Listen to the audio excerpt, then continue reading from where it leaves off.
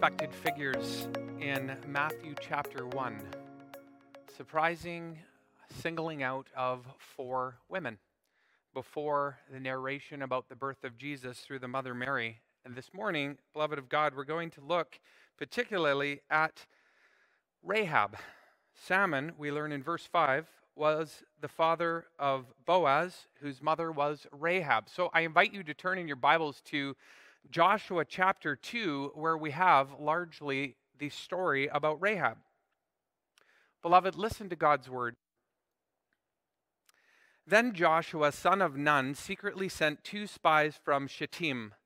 Go look over the land, he said, especially Jericho.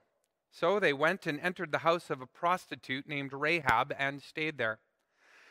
The king of Jericho was told, "Look, some of the Israelites have come here tonight to spy out the land." So the king of Jericho sent this message to Rahab: "Bring out the men who came to you and entered your house, because they have come to spy out the whole land." But the woman had taken the 2 men and hidden them. She said, "Yes, the men came to me, but I did not know where they'd come from. At dusk, when it was time to close the city gate, they left. I don't know which way they went. Go after them quickly. You may catch up with them." But she had taken them up to the roof and hidden them under the stalks of flax she had laid out on the roof. So they went out in pursuit of the spies on the road that leads to the fords of the Jordan, and as soon as the pursuers had gone out, the gate was shut.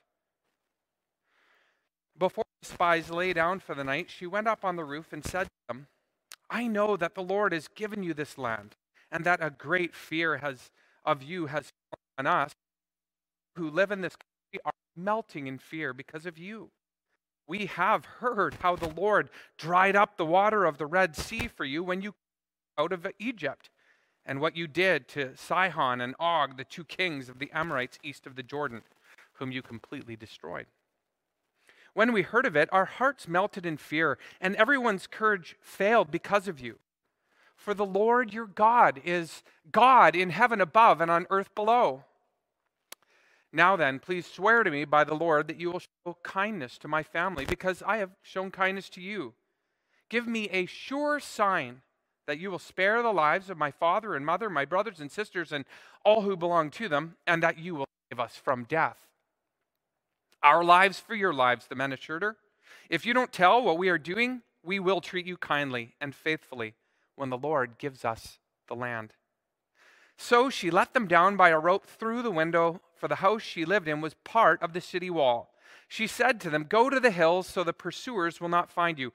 Hide yourselves there 3 days until they return, and then go on your way." Now the men had said to her, "This oath you made us swear will not be binding on us, unless, when we enter the land, you have tied this scarlet cord in the window through which you let us down, and unless you have brought your father and mother, your brothers, and all your family into your house. If any of them go outside your house into the street, their blood will be on their own heads. We will not be responsible. As for those who are in the house with you, their blood will be on our head if a hand is laid on them. But if you tell what we are doing, we will be released from the oath you made us swear." "Agreed," she replied.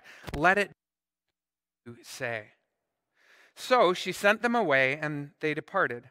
And she tied the scarlet cord in the window. When they left, they went into the hills and stayed there 3 days, until the pursuers had searched all along the road and returned without finding them. Then the 2 men started back. They went down to the hills, forded the river, and came to Joshua, son of Nun, and told him everything that had happened to them. They said to Joshua, "The Lord has surely given the whole land into our hands. All the people are melting in fear because of us." The word of the Lord. Thanks be to God.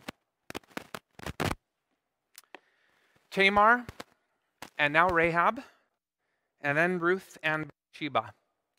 Unexpected figures, great to the exponent grandmothers of Jesus, singled out for special mention because they were special, really special.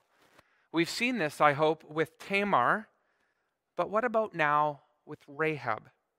Why does Matthew include Rahab, a prostitute, in his perfectly balanced genealogy with 3 sets of 14 generations or 6 sets of 7 generations of families leading to Jesus, who therefore inaugurates the 7th of 7 generations, clearly the consummating and climactic one of them all. Why Rahab? Well, beloved, allow me to draw out this morning for you some similarities between the story of Joshua and the falling of Jericho, which harbors this story of Rahab at its center, and the story of Moses from the Exodus from Egypt. Because I think this will actually shed some very interesting light on the significance of Rahab for Matthew, as well as for the church today.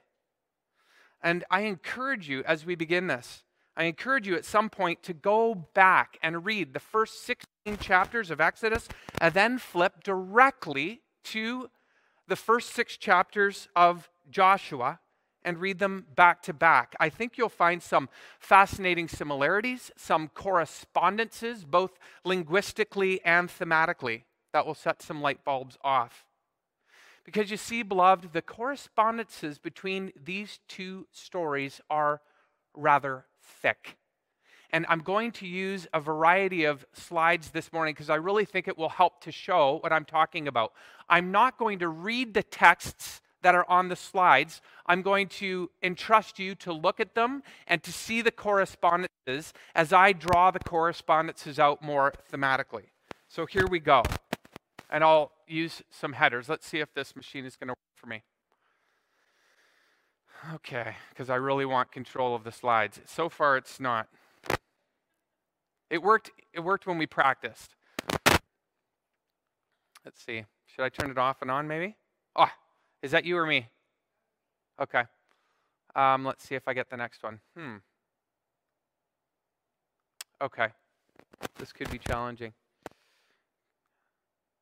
Let me turn it off and turn it on. We'll see what happens. Sorry, everybody at home. Just go grab a eggnog latte and come back and sit down. And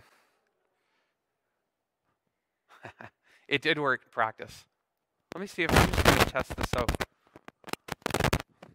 Sorry, otherwise I'm going to put an undue pressure on the back. Isn't that funny, eh?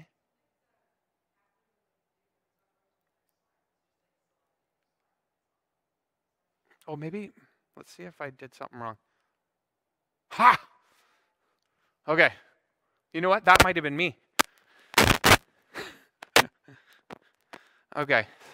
Sorry, everybody. I really wanted these slides to work this morning, so thank you for your patience. I flicked this little button here, so it was not them at the back. It was totally me. Anyways, watch these correspondences. I'm going to go fairly quickly, but not too fast, because I actually want you to see this, to see the beauty of God's word. So, Passover. Just as Moses' conquering of Pharaoh in the sea is immediately preceded by a Passover celebration, Exodus 12:21, so is Joshua's conquering of Jericho immediately preceded by a Passover celebration, Joshua 5:10. Circumcision. Just as Moses' conquering of Pharaoh is immediately also preceded by the circumcision of males in Israel, Exodus 12:44, so too is Joshua's conquering of Jericho immediately also preceded by the circumcision of males in Israel, Joshua 5:2. The similarities go on. There's a theophany, a revelation of God, a special revelation of God. As Moses had once received a vision of God, Exodus 3:1-6, so Joshua receives a vision of God, as you can see in the longer text here. Sandals. As Moses is told within this vision of God to, quote, take off his sandals because the ground upon which he is standing is holy ground, Exodus 3:3, so too is Joshua told to take off his sandals because the ground upon which he is standing is holy ground, Joshua 5:15. The timing of these theophanies, as Moses receives God just prior to being sent into Egypt to do battle against it while delivering God's people, Exodus 3, 7 through 8, so too does Joshua receive this vision of God just prior to being sent into Jericho to do battle against it while delivering the prostitute Rahab. 6 verse 2. Emmanuel, as God assures Moses that I will be with you, so too the Lord assures Joshua that he will be with him. And notice, just as he was with Moses. Joshua 1 verse 5. And that is not yet the end of the correspondences. Divided waters. Moses exits Egypt by way of miraculously divided waters, Exodus 14:21. So too, Joshua enters into Canaan as he approaches Jericho by way of miraculously divided waters, Joshua 3:15 through 16. Dry ground, as Israel with Moses passes through explicitly on dry ground, Exodus 14:22. So Israel with Joshua, you've guessed it, once again passes through on dry ground, Joshua 3:17. Manna, as Israel enters the desert with Moses and begins to receive manna from heaven, Exodus 16 and 4. So on the flip side, once Israel, with poetic balance, exits the desert with Joshua, they stop receiving manna from heaven. Joshua 5:11 through 12. You can see all the correspondences, the parallels, linguistic and thematic. Long story short, folks, the story of Joshua is deliberately patterned by the inspired author of Scripture to echo, to imitate, to resonate with the story of Moses and the Exodus. We are to see that in the same sort of way and with the same sort of guidance that God led Israel out of Egypt under the hand of Moses, so too in the same way does God lead Israel into Canaan, the promised land, under the hand of Joshua. The same God who elevates Moses elevates Joshua. The same God who rescues the one gives victory to the other. And in the same sort of way, no wonder the author of Hebrews can tell us that God is the same yesterday, today, and forever. He is. And here's the thing. The story of Rahab, the prostitute, nested within this larger story of Joshua, is not excluded from this patterning. In fact, in a fantastic and spectacular moment of Hebrew literary artistry and poetic finesse under the guidance of the Holy Spirit, the story of Rahab is stylized as another mini Exodus, all in and of itself. It's a little mini Exodus of Rahab. Once again, to see this, just take a look at the parallels. And I'll put this succinctly. Firstborn.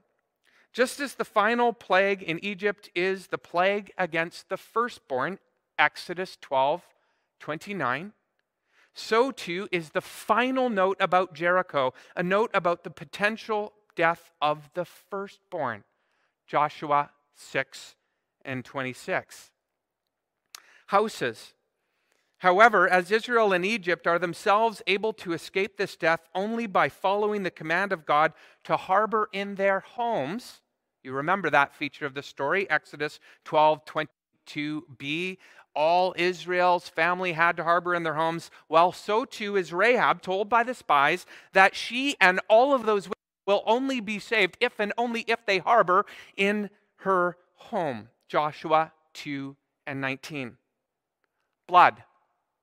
Additionally, as Israel was to take the blood of a lamb and paint this red symbol of salvation about their door frames as a condition of salvation, Exodus 12:22a, so too do the spies tell Rahab that she will only be saved if she ties a piece of blood-red scarlet and places it visibly on the outside of her window which, take note, functions as a door for the spies who escape, Joshua 2:17 through 18.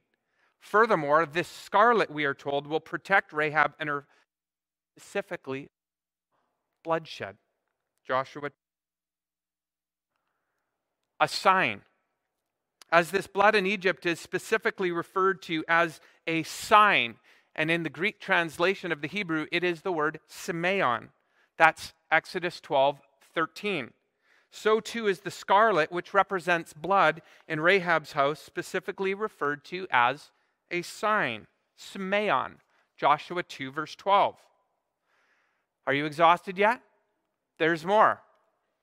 A deliverance. As Israel's escape from Egypt is called a deliverance, a Yeshua, a Hebrew word that sounds exactly like the name Joshua, Exodus 14:13. So too is Rahab's escape from Jericho achieved by God's deliverance, his Yeshua, his Yeshua, his Joshua, Joshua 6:25.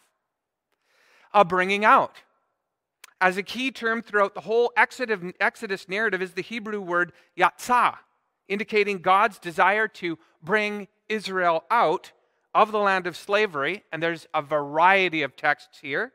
Exodus 3:8, verse 11, 6:6, 12:42, and so on. So too is this Hebrew word yatzah featured several times in the Rahab story. For Joshua 2 commands that Rahab be brought out, 6:22, before her actually being brought out, 6:23. And finally, the note of 3 days. As Israel, once they do escape from Egypt and enter into the land of want, that is the wilderness, and they remain in a condition of want for 3 days, Exodus 15:22, so too do the spies once they escape Jericho through Rahab's window, go into a place of want in a cave and remain in that place for exactly 3 days. Joshua 2:22. Can you see all the correspondences?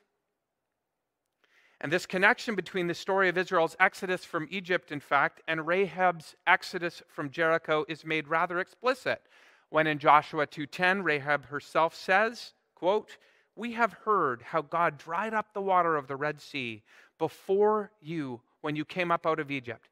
She has heard of it, and now she will herself experience it." Beloved, it's wonderful. It is beautiful.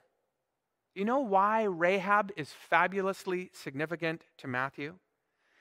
It is because Rahab is a prototype, a first beacon of light, a first cast across the bow of the Gentile exodus, and also of how we might get in on that exodus. As Israel, as the people of God, insiders to the promises of God, are brought out in a mighty exodus by God, so too is Rahab, an outsider to the promises of God, brought out in a mighty exodus by God. She escapes the coming calamity. In 1999, a scholar named David Dorsey noticed something very fascinating about the literary artistry of Exodus through Joshua. You know, the Old Testament books can be pretty confusing for a lot of us, especially when you get into Leviticus and Numbers and Deuteronomy and all that law stuff, right? Well, there is a patterning, Dorsey has discovered, to all these books, friends, in a large thematic kind of way. This range from Exodus all the way to Joshua chapter 6, says Dorsey, is one giant chiasm. It's a chiasm. It is a Hebrew literary device that looks like what you see here on the screen. And how it works is that A will match A prime in some way or another, either linguistically or thematically, and then B will match B prime. There'll be a correspondence between them, and then C will match C prime, and then there'll be what they call a highlighted center, the thing that they really want you to pay attention to. So a very simple example of a chiasm happens in John 1, verse 1. Most of us are familiar with this text. In the beginning was the Word. The Word was with God. The Word was God, the highlighted center. The Word was with God. And then he backs his way out, repeating the exact same things he's already said. In the beginning. So you can see how the chiasm works. There's a correspondence between A prime, B prime, and then there's the highlighted center. Well, what Dorsey has demonstrated, and this is fascinating, and it gives you a good grasp of Exodus through Joshua, is that this is a chiasm. It's a beautiful chiasm. So look at how this chiasm works out. In A, Hebrews are brought out of Egypt following a Passover meal, which ensues with their crossing of the Red Sea, and manna begins to fall from heaven. They experience then a wilderness journey, a time of testing prior to arriving at Sinai, where they receive the law, the blueprint for being and becoming human again. And then there's wilderness journey, testing, C prime. Then there's the crossing of the river Jordan. The manna stops. And then A, Rahab is brought out of Jericho following a Passover meal. The point is, the story of Rahab isn't just a cute story, an afterthought. It is central to the narrative of the Hexateuch. You know, the Pentateuch is the first 5 books. The Hexateuch is the first 6 books, Genesis through Joshua. It's central to that whole story, as well as to the story of Scripture, which is likely why she is only one of 2 women mentioned in Hebrews chapter 11, the litany of the heroes of faith. Just her and Sarah.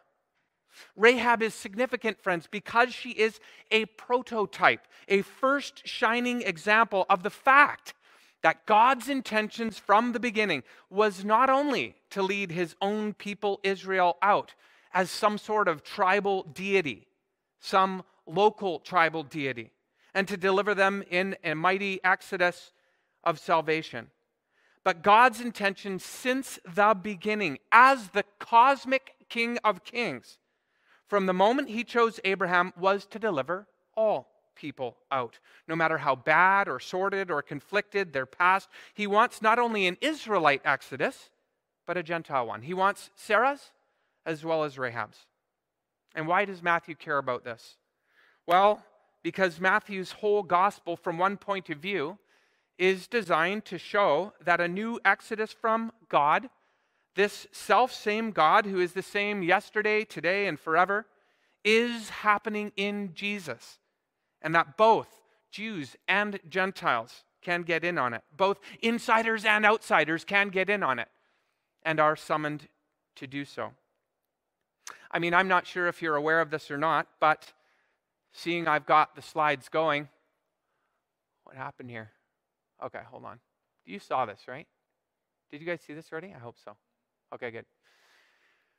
From one perspective, the whole Gospel of Matthew has been designed to demonstrate that Jesus is a new and better Moses leading a new and better Exodus, as well, by the way, as a conquest. The Exodus and conquest are conflated into one single moment. It gives you an insight, actually, to the salvific work of Jesus. This is why, and let me just give you a small taste of this from what could be a very large sampling, and I've read 2 dissertation-length books on this subject of Jesus as the new Moses and Matthew's gospel as a recapitulation of Israel. It's very, very well substantiated that this is what Matthew is doing. But notice some of the parallels once again, just so you can see this for yourself. Births and tyrannical king. As the Exodus story starts out with stories of births and the narration of a tyrannical king, Exodus 1 verse 8, so Matthew starts out with the story of births and the narration of a tyrannical king, Matthew 2 verse 1. Killing boys. As Pharaoh gives an order to kill all of the baby boys in Egypt, Exodus 1:22, so Herod gives the order to kill all the baby boys in Bethlehem and its vicinity, Matthew 2:16. You ever thought of Herod as a new Pharaoh? That's precisely how Matthew's portraying him. He's a new Pharaoh. Escape from Egypt, or to Egypt.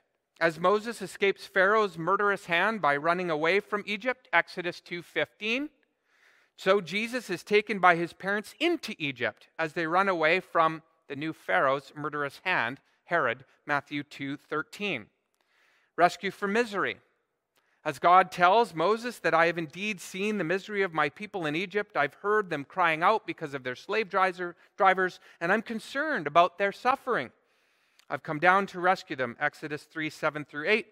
So Jesus comes on to the scene to rescue the people of God from their suffering, for, quote, a voice is heard weeping in Ramah, weeping and great mourning. And so Jesus comes on to the scene in that context, Matthew 2:18.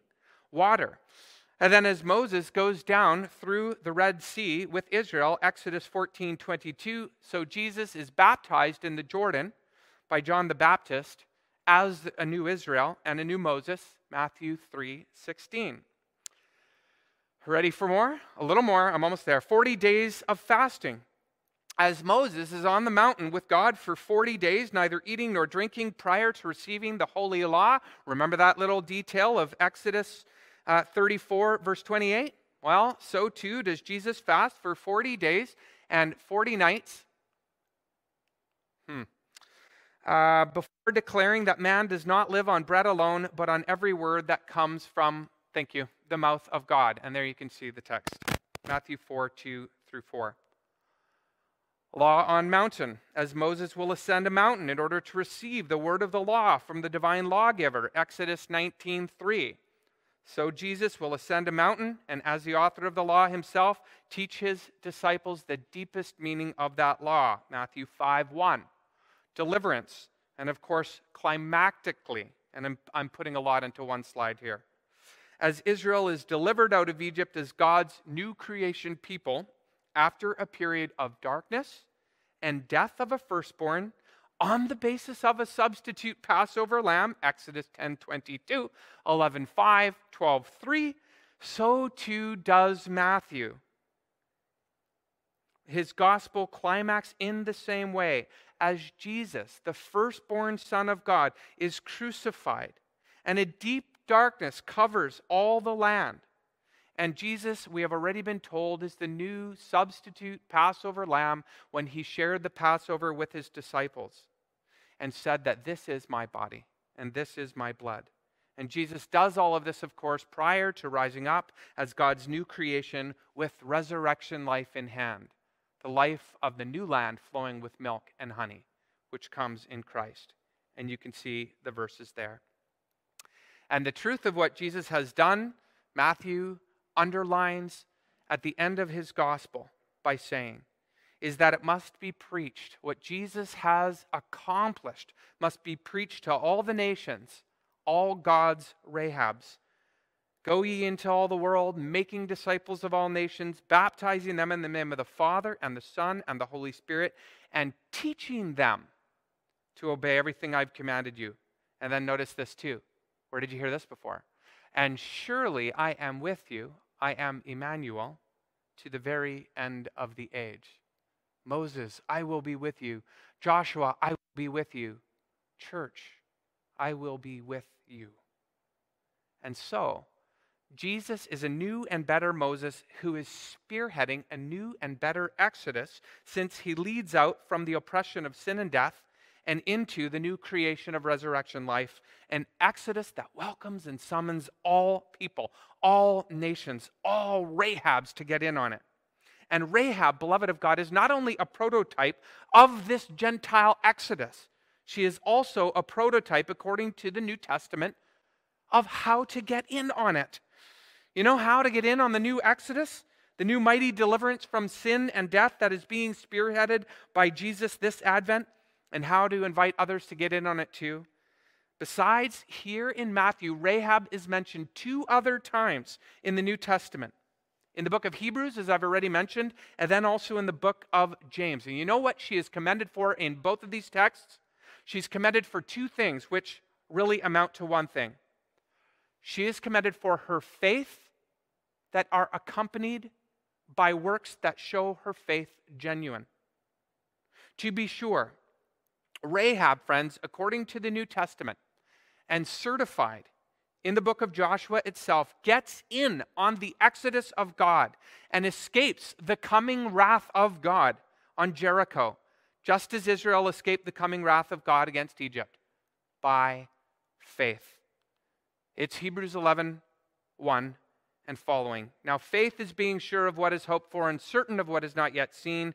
By faith, the walls of Jericho fell after the people people marched around them for 7 days. Can you imagine marching around the city of Jericho for 7 days? It would take a lot of faith that that was going to conquer this very walled up city. Those are quite the peeper. By faith, the prostitute Rahab, because she, did I say this yet? Yes, no. Because she welcomed the spies, was not killed with those who were disobedient. James 2:24-26. You see that a person is considered righteous by what they do and not by faith alone. In the same way, was not even Rahab the prostitute considered righteous for what she did when she gave lodging to the spies and sent them off in a different direction? As the body without the spirit is dead, so faith without deeds is dead. Now, what was the content of Rahab's faith? Well, Joshua 2:11 makes it clear. Having heard about all that the Lord, Israel's supposedly private or tribal patron God, did for Israel in the Exodus, and in defeating wicked yet powerful kings, Rahab has come to believe that Israel's tiny patron God is in fact not a tiny patron God among other tribal patron gods at all, but is in fact, verse 11, the Lord your God is God in heaven above and on earth below. In other words, in hearing about Israel's story, Rahab comes to believe that Israel's little God is in fact the only real God there is, the sovereign over all sovereigns. And what makes her faith biblical, folks? What makes her faith real and true? Because remember, the devil knows as much as this. But what makes Rahab's faith real and true is that despite all of the potential danger, she is willing to act with great courage on the basis of this belief in childlike trust to it. She lies to the king, hides spies under stalks of flax, provides a daring escape out of her own window, and then even gives them advanced directions on evading being caught. And she puts the scarlet cord in her window. Rahab's faith, we might say, works. Her faith works. It is a living faith. And it is therefore, as we get to witness in Exodus, new creation delivering faith. She's incorporated into the people of Israel, the family of God in the world, and made heiress to Jesus Christ, the Savior of the world. And it is, as you can already see in this text, Matthew 3:7-10, it's by embracing this same sort of faith, a faith that works, that we too can get in on the new Exodus, being spearheaded by God's new and better Moses, the lawgiver Jesus. This is a constant theme in the Gospel of Matthew itself. I'm not going to read through this Matthew 3:7-10. It's been on the screen long enough. But out of Jesus' mouth, Matthew 5, verse 20, in his Sermon on the Mount, he says, I tell you that unless your righteousness surpasses that of the Pharisees and teachers of the law, you will certainly not enter the kingdom of heaven. They had faith, but it was not accompanied with works. Or at the end of his Sermon on the Mount address, in Matthew 7:21, 26-27, Jesus says these tough words. Not everyone who says to me, Lord, Lord, will enter the kingdom of heaven, but only he who does the will of my Father in heaven. Everyone who hears these words of mine and does not put them into practice is like a foolish man who built his house on sand. The rain came, the streams rose, and the winds blew and beat against that house, and it fell with a great crash. Now, us Protestants tend to get a little antsy with text like this because it can start to sound like works righteousness. It begins to sound like we're saved not by faith alone, but by faith combined with works, or it begins to sound like we'll only be saved if we achieve some kind of human perfectionism. And that's really scary because most of us know ourselves and just how far we fall short.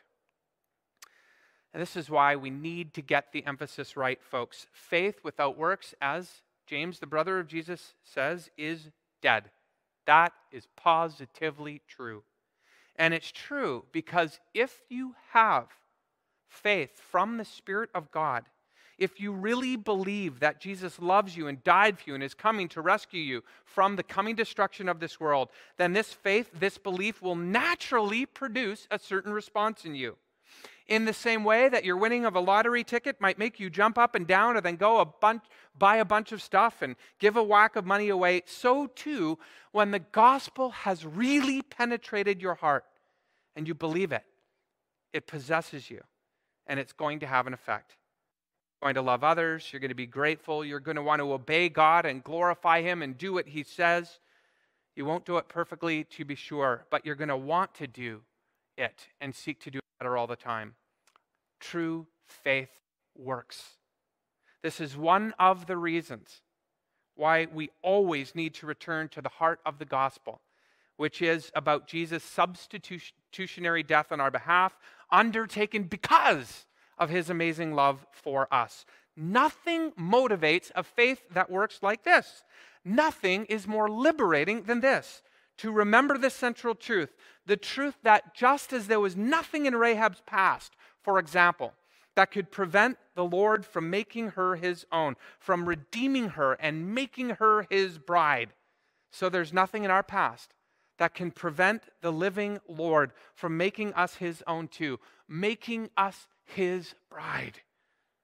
You want to know something really cool in conclusion? Super cool. It is one more parallel. I really want you to see this. Rahab's influence in Scripture and in biblical tradition is far bigger than we have ever given it credit for. And this is recognized in the early church. Watch this. In the book of Joshua, and I'm not going to do slides here, so just try to follow along with your imagination. In the book of Joshua, Joshua is commanded to march with Israel, the priests in front, blowing their trumpet for 7 days. And on the 7th day, they are to march around 7 days. On the 7th day, 7 times. It's a 7 within a 7. And then the people of Israel are, on that 7th day, the 7th time around, to let off a loud shout, and the walls will fall down. And then, as Israel obeys, it goes just like this. And you'll see that the narration in Joshua reiterates this. It wants to get this pattern in your head. Trumpets are blown while marching around the city for 7 days, and then 7 times on the 7th day, the people let off a loud shout, and the city of Jericho collapses. All are destroyed for their sin, except Rahab the prostitute, who is delivered in the 7th 7. And she's brought out and made the bride of Israel, or ahead of time, the bride of Christ. Now, watch this. Matthew, as I pointed out last week and underlined at the beginning of the message today, tells us that Jesus comes onto the scene as the one who begins the 7th set of 7 sets of generations, indicating Jesus' climactic and consummating work that is about to take place. Indeed, His new exodus, which is a new conquest, a leading into a new promised land, the new heavens and new earth. And just after Jesus' triumphal entry into Jerusalem in Matthew's gospel, where He will enact His magnificent defeat. In Matthew 21:31, apparently for no reason, Jesus says, I tell you the truth, the tax collectors and the prostitutes are entering the kingdom of God ahead of you Pharisees because they have believed. What is Matthew doing? Why mention a prostitute at this point? There's been no narration of a prostitute in the entire Gospel of Matthew. Well, Matthew does it subtly. What the story of Joshua and Rahab, John does far more explicitly in the Apocalypse, what we call the book of Revelation. Did you know that the entire book of Revelation can be seen from a bird's eye perspective as a retelling of the defeat of Jericho, redemption of Rahab? Revelation is gospel. This is why it is organized. You can check this out later. Series and 7s within 7s that climaxes with, hear it, the blowing of 7 trumpets, and then with 7 bowls poured out within these 7 trumpets, a loud shout leads to the destruction of Babylon that is called the great prostitute. Ha! Sound familiar? And yet, that's not it. Because as we get into Revelation 21, although there was a prostitute, there is now a bride. We are to understand this bride is the redeemed Rahab. And we are also to understand she is us, the church, those who have come to faith in Christ, those who have come out of our idolatry, those who John tells us have been made clean and spotless in the blood of the Lamb. We have come under Jesus' door. We have come into Jesus' house. We are covered now by his blood. Our new Joshua, our new Yeshua, Jesus. And we have been invited to the wedding supper of the Lamb. Friends, in Rahab, this Advent, as we anticipate the coming of Christ again, we are to see ourselves and what is held out for us by way of promise. We have been saved because of Joshua, Jesus' love, and simply because of our faith that can do no other because we have seen this great love than exactly what Rahab did, to live with courage and boldness in true faith. Because what else could we do in response to the love we have received? The love of Jesus is a love that changes us. So this Advent, let us keep our eyes fixed on Jesus, as the author of Hebrews tells us, the author and perfecter of our faith. Perfecter indeed. In the name of the Father, and the Son, and the Holy Spirit. Amen.